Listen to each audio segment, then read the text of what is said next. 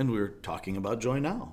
We are. Whether we're talking about the podcast or not, the struggles that we face are often the things that are killing our joy. That we're trying so hard to live up to our own human-made impression of what a Christian's supposed to be, that we fail to live in the joy and victory that is already ours in Christ. So. I started that about halfway through your sentence. Oh, so well, I hope everybody enjoys that, and So- now we'll try to flesh it out. Hey, we weren't talking about Pop-Tarts or pizza or anything else like that. Yeah, so nobody's going to listen now. We're slick. Slick. We are the home of professional podcasting. Slick like butter. Yes. It's Yes, the indeed. season of baking. So welcome to everybody who's joining us halfway through the sentence. What do you think the first half said? Let's play a game. Internet poll. We should put out options. A, B, C, or D. Yes, welcome. We are in week 3, thrice, of the Advent season. And this week we talked about joy, which I Yes. feel like is not a word that a lot of people would use to describe this year. But The joyless 2020. the joyless 2020. Yeah, I can't relate to that. Yeah, I wonder why. I'm overwhelmed with joy regularly. And that I is... don't love wearing a mask, but Don't love wearing a mask. do Do you it know does not take my joy away. what doesn't bring me so much joy right now is, how there was like a toilet paper shortage at the beginning of this whole thing? Now there seems to be a paper towel shortage. It's crazy how so much of plenty this of has toilet gone up paper. and down. So But whenever you go to Meijer, there ain't no paper towel. at least you don't have your pumpkin spice shortage anymore. That I was know, a I've struggle. moved on to peppermint, but there's plenty of peppermint. Thank you. Anyway, yeah, so I think that joy is not a word that would be used to describe this year for most people. So I think this week was especially important in finding that joy and, despite our circumstances. So we will talk about that today. Well, as you look at just kind of what was leading up to the Advent, the first coming of Christ in Bethlehem, and we're going to hear a lot in the next week and a half here of Christmas story and Luke 2 and Matthew 2 and that's what Christmas is all about, Charlie Brown, which is always interesting to me how often people will watch the Charlie Brown Christmas special, and all that, and get it, and then go right back to the commercialized Christmas that Charlie Brown's talking about and the whole thing. Even my dog's gone commercial. My own dog! But as you're working through this stuff, when we look at how the world developed and this joyless, especially if you look at like Genesis 5 and 6, right? You're working into the flood. It was joyless. I mean, everybody's chasing after happiness. Everybody's doing their own things. But as God looked into the heart of man, all he saw was only evil all the time. That was the inclination of our hearts, was to do our thing instead of God's thing. And so while we had the temporal happiness that sin brings, because sin is fun for a season, right? But all of that left emptiness because we're separated from the joy giver, just like we were separated from the life giver. And so death became our lot when sin came in. So in the same way that the sin entering in Genesis 3 disrupted our peace, our harmony with God, it put us into a state of loss. It put us into a state of being enslaved rather than being sovereigns over the affairs that God has placed us over. So when we look at how the world is created, God sets up this beautiful situation. He puts humanity in charge of it. We bear his image. We rule in his stead. And so there's this picture not only of the peace and harmony and that sort of bliss that's there, but beyond that, and we don't talk about this enough, I don't think, we have a situation where we are at the top of the food chain, literally and figuratively, every way that you can come up with that phrase. We are put in place to rule on God's behalf. As his ambassadors then, we've been delegated the authority to be sovereign over the earth under his sovereignty, so a vassal sovereignty. And then when sin enters, when we as a race sinned and fell, the curse now puts us at odds with God, at odds with creation, at odds with reality, but it also undermines our authority to rule. We forfeited that authority, that delegated authority, in sin. And so when we do our thing, we are still in dominion over the earth, but now it's a conflict rather than a peaceful dominion. We rule through struggle.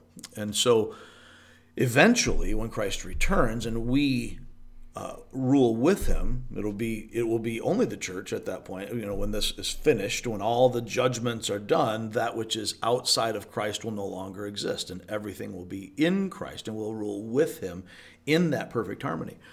But Christmas represents, as Christmas as we understand it, as we celebrate it, the Advent, the coming of Christ, not any of the other twists and turns that Christmas has taken, but as we understand the advent of Christ, the real joy that represents is that we are no longer in this enslaved position of loss where we are now oppressed by sin and by the world, but we are in Christ victorious. And so we have been called to a victorious life. We can live.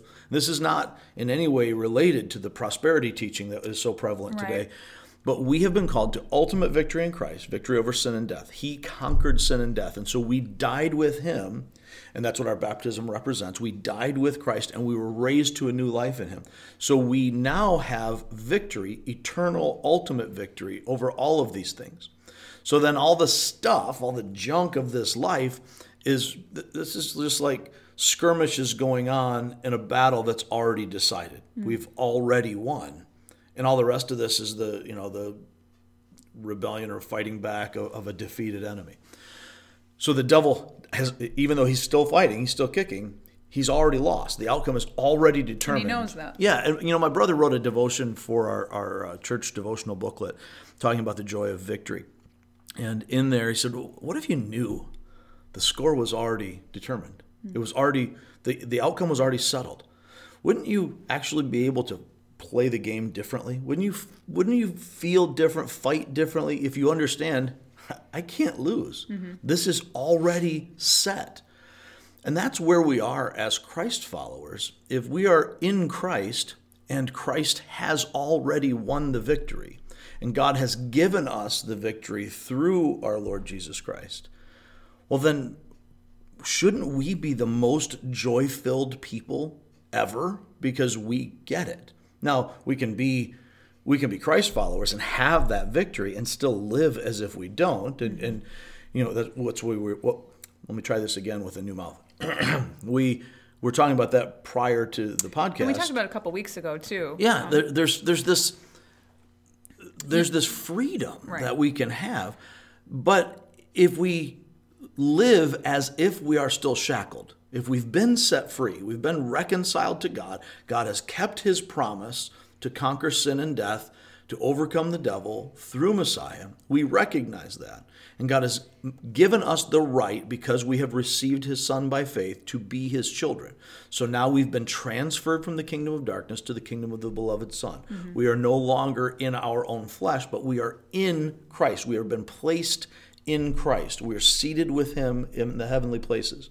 So with all of that, and the Holy Spirit indwelling us, marking us as a deposit to say this, there is no scenario where you cannot win because you are in Christ. When we have that, God himself as a guarantee, then it doesn't make any sense for us to continue to live a fearful, terrible 2020. I can't wait for this to be over. It's so miserable. That's not the life that makes sense for us. Can we still live that way and be safe? Sure we can. But why would you want to? I mean, it's a matter of realizing, and it really is realizing the mental switch to say, it's really not about me. It's not about how I feel. It's not about these circumstances. The God of the universe loved me in the midst of my wretchedness, in the midst of my rebellion against him, in the midst of my sin. He loved me and chose me and sent his son Jesus Christ to die, who had no sin, in order to take mine. He became sin for me so that in him I am now the righteousness of God.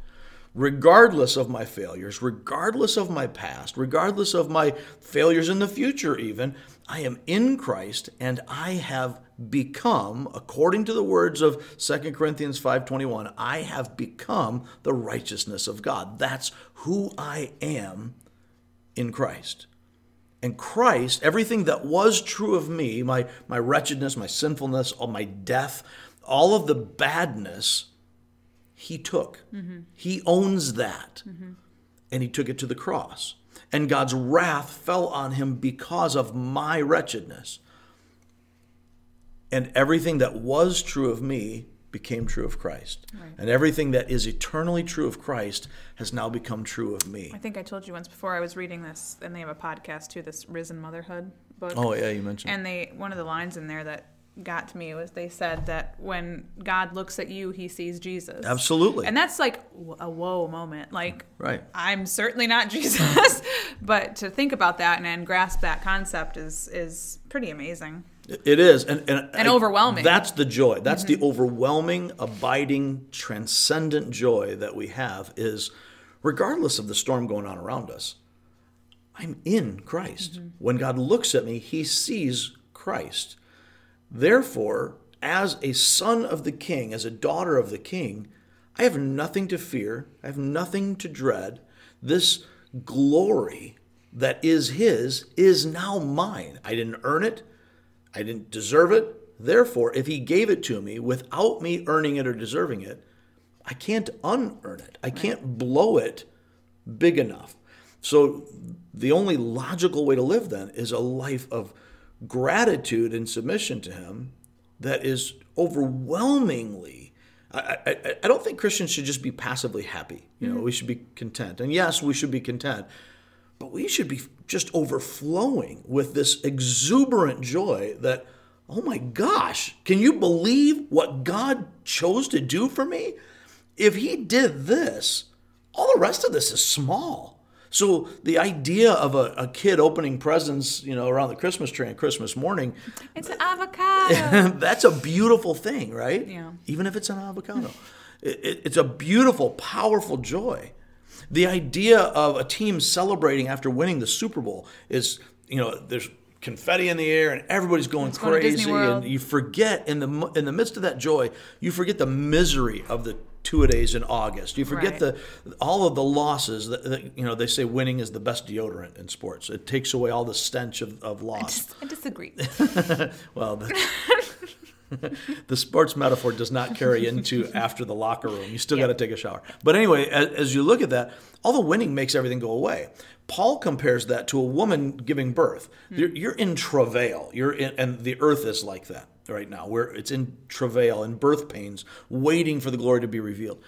But when a woman gives birth, and you can speak to this more than I can directly, I've been there. I hope so. I haven't been the woman, but I have been present. I haven't been the woman. Numerous times.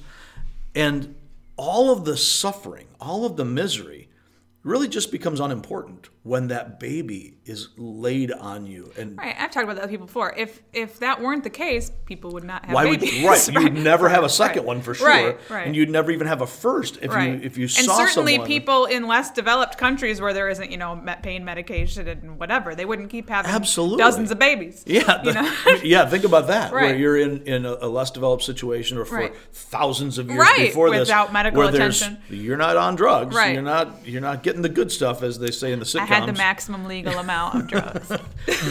You're feeling all of this. Right. And biting a stick in the woods is not exactly taking this away. Right. And yet, the joy of the birth changes all of it. Ironically enough, I don't want to talk about weird birth scenes, but, what's that movie? Dances with Wolves? No, I've never seen that actually. Oh, that's a good one. That's what I was It's a Christmas thinking movie. Is it called The Chosen? Is that a Christmas movie? That's a show. That's a TV show right now, yeah. We watched it once at Real Life. The Nativity Story. Yeah, duh. Anyway, I thought that was relatively graphic for a I thought the birth scene in that was very good as far as depicting Mary's pain, and I think I watched that for the first time before I had a child, but and almost didn't. Right, and I was like, no, but the minute, and obviously that's one of those situations that there was no. I mean, they were in a stable. That's right.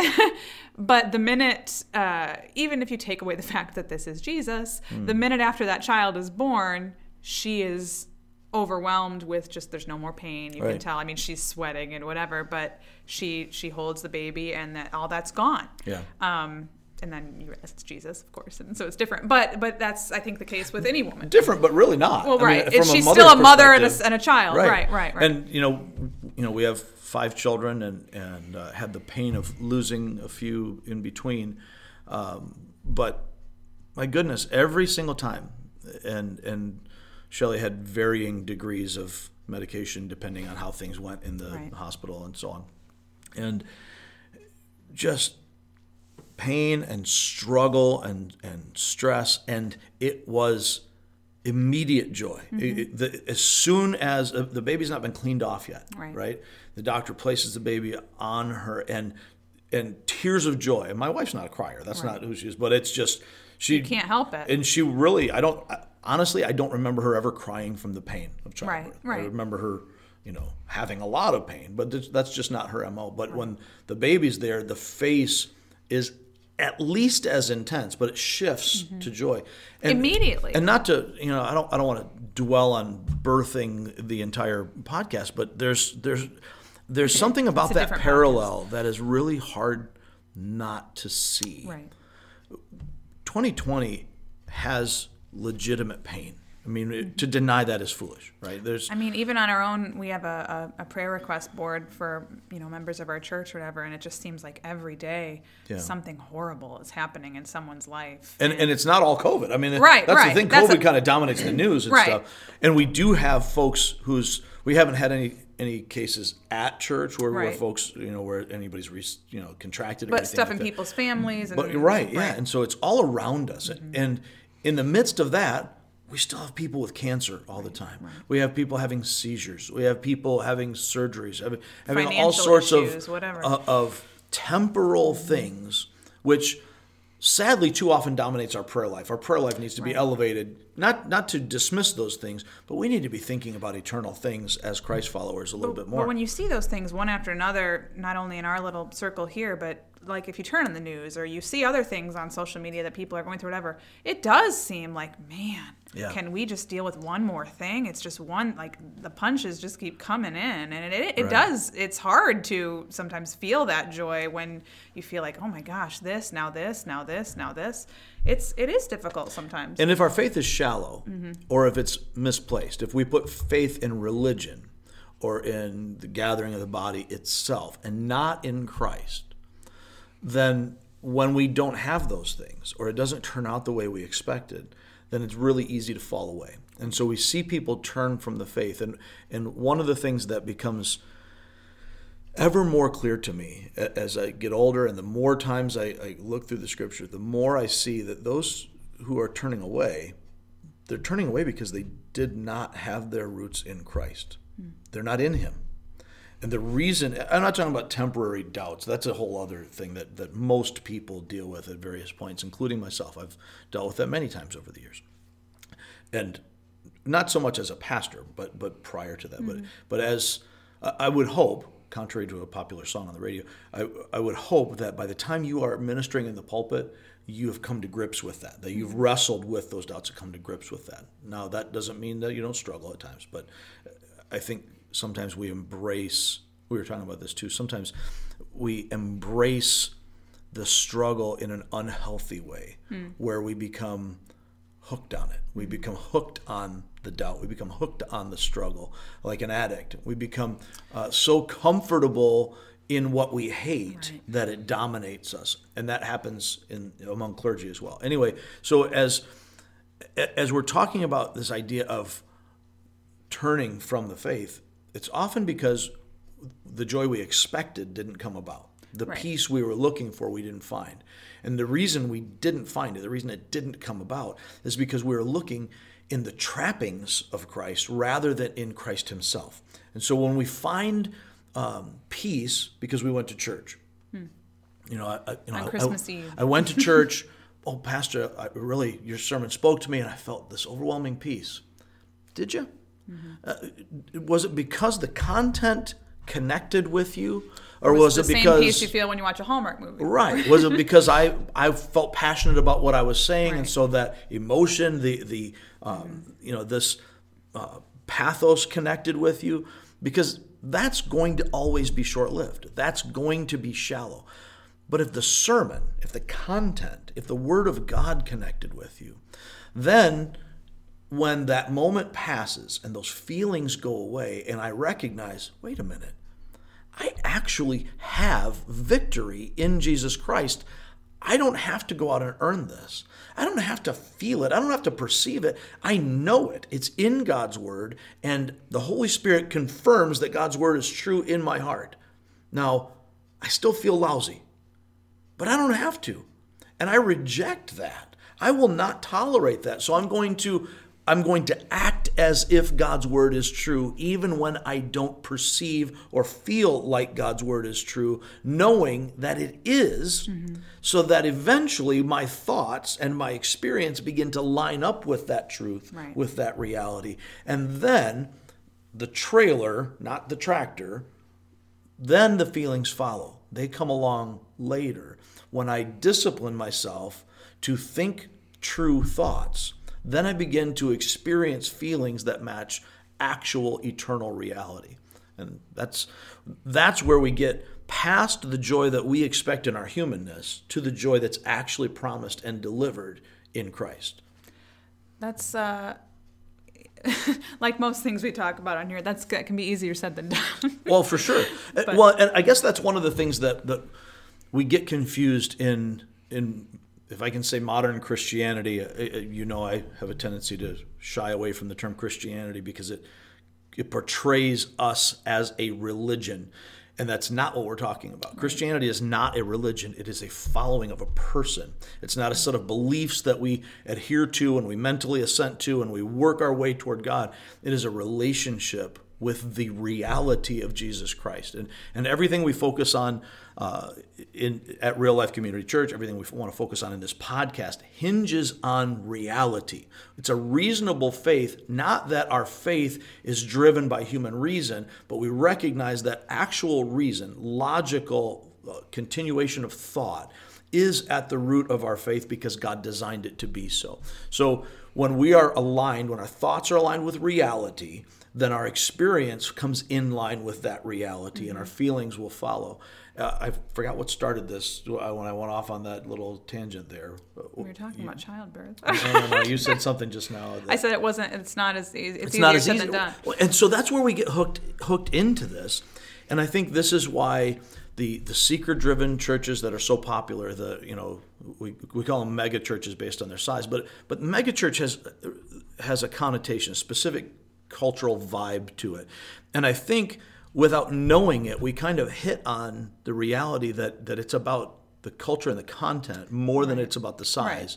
Right. I don't know that we are thinking and that might not be fair for every, mega church. Sure, because if a mega church is a church over 1,000 people, which a lot of people would call it, okay, well, there are a lot of different kinds of, you can have a fundamentalist church, you can have a Catholic parish, depending on where you live, you can have any number of different things that don't fit into that idea of a mega church. But when we talk about a mega church, most of us think, whether consciously or unconsciously, we think of a picture of like Hillsong, Hillsong, New York, with Carl Lentz and Justin Bieber, or formerly Carl Lentz, and he's not there. Justin Bieber. And he's a big Hillsong guy. Or we think of Joel Osteen's church. We think of these churches that are, you've got your cool hip pastor a lot of the time. Not that Joel Osteen's a cool hip pastor, but you get these. You're Stephen Furtick. Yeah, you get Stephen. You get the bro pastor, like that. And I'm not trying to knock anybody in particular. I'm just saying these pictures create a youth conference vibe that attracts the flesh. I want this because it's up. I get in here and I get pumped, and it's got this rockin' music and a great show and the very cool pastor and all this kind of stuff, and you can see that even in more conservative settings where you have a fire and brimstone preacher and people are drawn to that because of the passion. And I just really, if there are any pastors listening or ministers listening, which I doubt, but if you are, I just want to... In the UK. I want, in the UK, specifically in the UK. Our primary fan base. I want to make sure that I'm very clear about this. The pathos of your sermon, the passion and the energy and the style that comes through this is always going to, in its nature, appeal to the flesh. And that's not to be ignored, because we need to be real. If I actually believe the things that I'm reading in the scripture, then the logical flow of that is emotional response, right? Mm-hmm. It's going to happen. When I see, just as Paul does in his writing, like, oh my gosh, I can't believe this. Wretched man that I am, but Christ has saved me. And the culmination of Romans chapter 8 comes not just from the things that he says in Romans 8, there's no condemnation in Christ and we're more than conquerors. That flows logically from where he was in chapters 6 and 7. We're dead in our sin, but we're alive in Christ. But I'm still struggling. Even as the writer of Scripture, as the Apostle Paul, I'm still struggling. I keep failing and doing the things I know are wrong and not doing the things I know are right. What am I going to do? Who's going to rescue me from this body that's very nature is death? Praise be to God. He gives us, as he says in 1 Corinthians 15:57, our memory verse for the week, God gives us the victory. Christ won the victory. He gifts it to us. He gives us Christ's full victory. How can we not be overwhelmed? How can we not, if a kid can get that excited about an avocado, how can we not be overwhelmed by the unspeakable joy of knowing that God has chosen to give me the victory Christ won? Even though I'm horrible. Like, I'm a horrible human being. I am the very thing he had to defeat. Right. I am, in my flesh, sin and death. And so I am the criminal. I am not the victim. I'm the criminal. And Christ came and rescued me from that life and changed everything about who I am before before anything changed about my behaviors or my thoughts or my desires. He came and he changed it. And that powerful thing, we want it to be easy. We want it to feel like it's always the mountaintop, like it's always the youth conference concert setting. And I've been to a lot of youth conferences. I've been to a lot of settings that are like that. Even, going to Promise Keepers back in the 90s. You got 72,000 men at the Detroit, at the Silverdome back then. And we're all singing praise to God. That in itself is a powerful thing. It feels awesome. But what made it powerful, what made it meaningful, was more than the experience of the emotion in the moment. But when you encounter speakers who are sharing their struggles, going through the Word of God, what does the Word of God say to men about how to live? It's the opposite of this toxic masculinity concept, which is so grown and expanded. There is a toxic masculinity, but that's not actual masculinity. Same with feminism. So, absolutely. There is, without question, toxic femininity. Nobody talks about that. Anyway, how do you live as a man before God? How do you lead your family? How do you function in your church? And so much of that had to do with there's struggle. There's discipline. You have to stop being a child and start being a man. But that's not easy. We want easy. The gospel is simple. And from its very inception, there was nothing easy about Christ's road to the cross. Not one single part of that was easy. Even before, if we look through the Gospels to the happy times that people put on television shows, there was a constant tension between him speaking the truth, bringing light into the world and the people of darkness being offended by that light. It wasn't just that, we often will look at it and think, oh, well, good people responded and bad people didn't. No, we're all bad people. All of us. We can be good by human standards, but that doesn't match up with God's standard. So when Christ came, there was nothing easy about his walking through life. It's not, we kind of think like, well, Jesus was, he was Jesus, right? So it was different. It's not quite the same as us. He didn't have to go through the same struggles. Jesus never wrestled with his temper or getting fed up with people. I can state unequivocally, yes, he did. He was tempted in every way just as we are, yet was without sin. So Jesus was tempted, however you want to look at sin. Take Paul's lists. He was tempted toward those things because of his human nature. And he resisted those things according to his divine nature.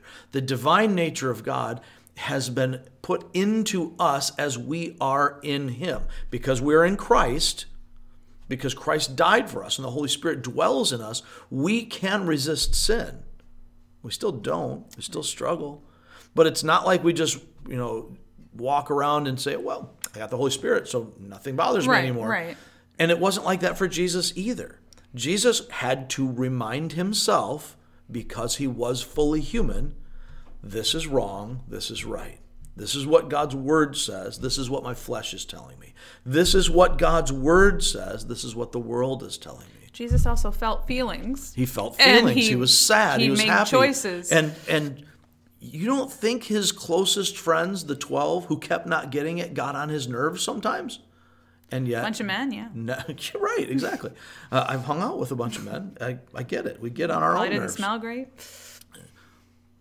Yeah. Anyway, the easy thing, we have to kill that. That is a terrible thought. There is nothing. And I'm going to say nothing with absolute certainty, and I would defy anybody to show me something that changes this. There is nothing worth having, nothing of lasting gravity that comes easy, not anything. So when we're talking about our salvation, it is simple in that Christ has paid the price. We simply have to believe. But if we think that believing is easy, we don't know what believing is. I'm going to close with a children's book that I've been reading to my child every night. It's called Waiting is Not Easy. Ooh, I like it. And it sounds very spiritual. The gist of it is this one character has a surprise for the other character, but the guy has to wait for it. And he goes through all these ups and downs of, I'm not going to wait anymore. I don't think your surprise is worth it. And But he keeps waiting, and then he yells at the guy. He's like, we've been waiting all day, and now it's dark out. We've wasted the whole day and waited, and for what? And the other character goes, for that. And he points up, and there's just this beautiful sky full of stars. And so he had to wait all day for it to become nighttime to get this surprise. And then the character that had gotten frustrated said, tomorrow morning I'm going to show you the sunrise. And the guy goes, I can't wait. And so, right. It's hard, and you go through these emotions of, okay, I'll wait, I'll be patient, and I'm not going to do this, or it's very hard. But it is worth it. It's worth the wait. And the spiritual application there is profound. I think that we've, whether we've become lazier as a society due to technology doing everything for us, or we just expect everything instantly, or I know I'm guilty of that. If a website doesn't load in 3 seconds, I'm done. But I want to say, and maybe this is just me growing up in this generation, I feel like it may be even harder to be patient these days, and even harder to want to work for something, because I'm so used to everything being easier than it was for my parents or my grandparents. Oh my goodness, or that's whatever. so true. Yeah. So education, we have more education than ever, but we've also made it easier than it's ever been before. Right. So my niece and nephews don't know how to write in cursive. I'm not saying that that's easier or harder one way or another, but we used to have to work for things, right? And like, so that's something you have to take your time. And we were taught certain things, and obviously there's a trade-off. Right. We're limited in the amount of time that we teach things, but just in the accessibility of education, in the making it easy, we have taken away some of the value. Right. when it was very difficult and very few people received a high school education, let alone a college education. When you had to work and parents had to scrimp and save and you had to sacrifice and it was hard, we don't have that anymore. Right. And so there is a broad base, there's a broad floor to our education. We have more literacy than we've ever had. But the wherewithal of developing character in the process of gaining education is greatly diminished. Mm-hmm. We don't overcome obstacles the way we used to. Writing today, and as a writer, I'm sure you can see this, I'm overwhelmed regularly by the constant devolving quality of writing. Oh, yeah. And I've mentioned this before, and not mine. I've mentioned this before, and I'll say it here on the podcast. I am exceedingly disappointed with the 2011, the current edition of the New International Version. Just on the English part, not as much on the translation, but on the English, there is poor punctuation and grammar in so many places. I look at it and I'm like, okay, I get it that you want to be colloquial, right? That's the nature of translation, but we don't have to have bad grammar. We don't want it's making it easier the for Ebonics people. Bible, if you remember, you probably don't, but that movement when you were very small, this was a thing that was being pushed that was, and the idea behind, well, I don't want to get into a whole lot of that stuff, but this idea of actually teaching street slang in schools, that's not education. That's not helping anybody get forward. It was wokeness before there was a woke movement as we see today, and it was mostly rejected by those for whom it was purportedly promoted. Right. And they said, well, why would I don't have to teach this stuff. It's not like you don't have to send kids to school to learn how to play video games. Right. They're going to do that. I didn't learn how to use computers at school. I learned at home because we had a IBM computer when I was in 7th grade, and I learned on that, and I learned how to type on that. I learned how to type in school, but hi, Mr. Neville. But I learned to type on a typewriter. Yeah, well, in I school. wasn't going to go there. You aged yourself there. That's right. Anyway, Mrs. Rogers. Before we get too off track. No, but that's a good place to wrap up, as you said. That there is we have a hard time waiting. Right. We have a hard time paying a price. We have a hard time working. We have a hard time believing that there is a worthwhile work of discipline that does not undo grace. We don't work for our salvation. We don't earn grace. We don't, obviously, that's antithetical. We don't earn God's favor, but because we have received it, we joyously then participate with Him. And the discipline that goes along with maturity and growth cannot ever be substituted. We can't replace that. We can't take it away. So the idea that this isn't easy, yeah, that's right. It's not. And it's not supposed to be. It's the hard, if you will, that makes it great. I've never heard that before. Go watch A League of Their Own if you'd ever heard that one. We will wrap up there today. We didn't go too far over today. Yeah. We've been worse. If you haven't checked out the sermon yet. Which, by the way, was my nickname in high school. So. I've been worse. Check out the sermon on our live stream or on our Facebook page from this past Sunday, or check out the podcast for that if you haven't yet. That could be our new motto for the podcast. We've been worse. I've heard worse. That's the 2021 That's motto. right. I'll have to get you another shirt. I don't even know what I was going to say. Yeah, check out the sermon from this last week. If you haven't yet, you probably should stop interrupting you. You should probably listen to that before you listen to this. Right. So I probably should have said that at the beginning of this. Anyway, surprise. 269-756-RLCC. Or something. That was where I interrupted her last time, I think. There you go. That's our phone number if you want to leave us a voicemail, or you can email us at somethingreal@reallifeonline.org, or leave us a comment or message on Facebook or YouTube. Mm-hmm. Still waiting for a carrier pigeon. There are only 2 weeks left of the year, so let's make that happen. All right, and thank you guys for listening. We'll catch you next time.